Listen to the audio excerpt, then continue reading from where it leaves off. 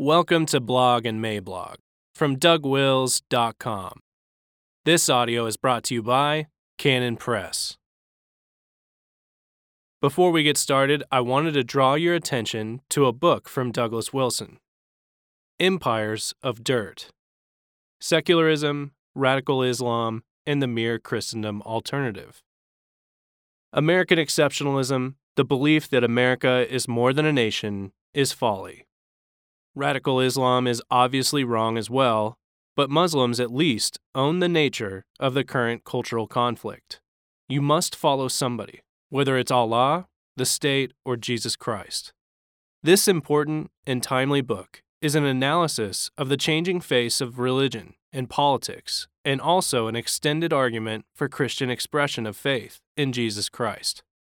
This does not mean a withdrawal from politics to our own communities and churches. Instead, we Christians must take what we have learned from the wreck of secularism and build a new Christendom of the new foundation.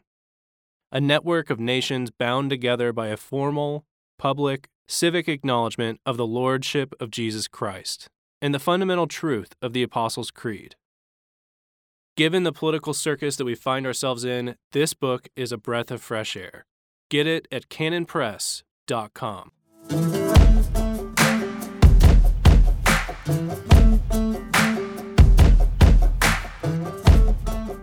Some Principles for the Great Relocation, June 17th, 2020. Introduction. So we have every reason to believe that we are about to witness a massive demographic shift in the United States. I'm talking about what amounts to a large number of refugee columns, each one a mile wide, moving from collapsing blue states to burgeoning red states. That is overstated and a tad simplistic, but not by much. We all know that the shambles of the last few months have been bad for many Americans and for their businesses, but we also know that there have been some winners. Think Purell or Zoom. I would now encourage you to add U-Haul to that list. Many thoughtful Christian residents of our blue states have toyed with the idea of relocating for years now. But as Newton taught us, an object at rest tends to remain at rest.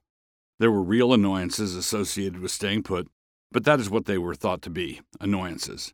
The taxes were high, the governments were incompetent and officious, regulations were increasingly intrusive, and so on. And so the thought of maybe someday was constantly in the back of a lot of minds. But then 2020 hit us amidships, and this brought with it a dark realization. Things can move from annoying to intolerable pretty rapidly.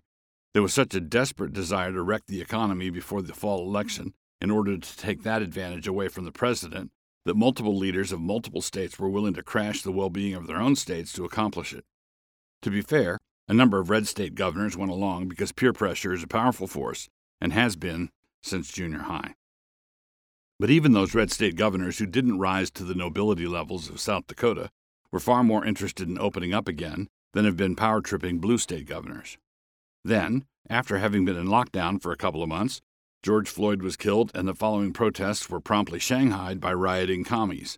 So you were holding on. Maybe we can open the shop up soon, and instead of that, you were confronted by rioters burning down businesses, left unprotected by governors and mayors who ordered police departments to stand down. Put all of this together, and you quite naturally found yourself thinking about greener pastures.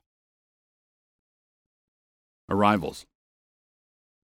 On the other side, red states, with lower taxes, less regulation, balanced budgets, are facing a major influx. For example, a friend sent me a bit of info from United Van Lines saying that Idaho now has the highest percentage of inbound moves in the United States, putting Idaho at the top of that list for the first time in 25 years. Factor in the cost of a home, and the choices start to make themselves. The median price of a home in Boise is just north of $330K. In San Francisco, it is just north of $1.3 million. In an old-time refugee column, you would have people with push carts and all their earthly possessions, or an old beat-up station wagon with the mattresses tied on top. What happened here is that because of the lockdowns, many companies had to allow their employees to work remotely, and discovered that it worked well. In a previous request, corporate said no to Smith working remotely. But now Smith can move to a red state, and one of the things he can bring with him is his job, or his business. The old shop was burned down by rioters anyhow. Principles. What does the Bible say about relocating? There are two major reasons in Scripture for doing something like that, and there's not a hint of disapproval in either case for those who relocate. The two reasons are persecution of believers, on the one hand, or response to general calamity on the other. What we are facing in this situation today is a combination of both. So getting the heck out of Dodge is not necessarily an unbiblical thing to do. Jesus expressly says this, Matthew 10:23, "But when they persecute you in this city, flee ye into another." This is not the only biblical response to persecution, but it is one of the appropriate responses. And then there's the problem of a broader calamity. Luke 21:20 and 21. "And when ye shall see Jerusalem compassed with armies, then know that the desolation thereof is nigh. Then let them which are in Judea flee to the mountains, and let them which are in the midst of it depart out. Let not them that are in the countries enter thereinto." In short, Jesus himself says that there are times when it is time to head for the tall grass. Elimelech and family went to Moab because of a famine in Israel, Ruth 1:1 and 2. Jacob was willing first to turn to Egypt and second to relocate to Egypt because there was food there, Genesis 42:1 and Genesis 46:6. Leaving a place on account of these sorts of pressures is not an unnatural thing to do. A few things to remember. Here are a small handful of things to remember as you're making this decision, presented in no particular order. Wherever you are, there will be sadness when you depart. You will have friends and connections, and you will know you will miss them. But honestly, this is a feature of the world God made for us to live in. The life of the Apostle Paul was filled with hard goodbyes. You don't desert the place where you are planted for trivial reasons, but it is reasonable to do so for reasons. You might feel like you're deserting your post. You're afraid of what might happen to your church if you and the two other Salt and Light families leave. You are seeing clear signs that the elder board is starting to go woke on you. And the answer is that what is likely to happen to the church if you leave is also likely what is going to happen if you don't leave. But if you don't leave and the thing burns down, then it burns down with you and your kids there. Take care that you don't view the place where you're going as some sort of utopia. People are going to be doing the human thing there too, and arrival in such a place is not going to solve all your problems for you. There's a kind of student who resolves to get better grades next semester by means of reorganizing his notebook and sharpening his pencils. Easier than studying. Wherever you move, you ought to think of it as a place of opportunity and not a place of solutions.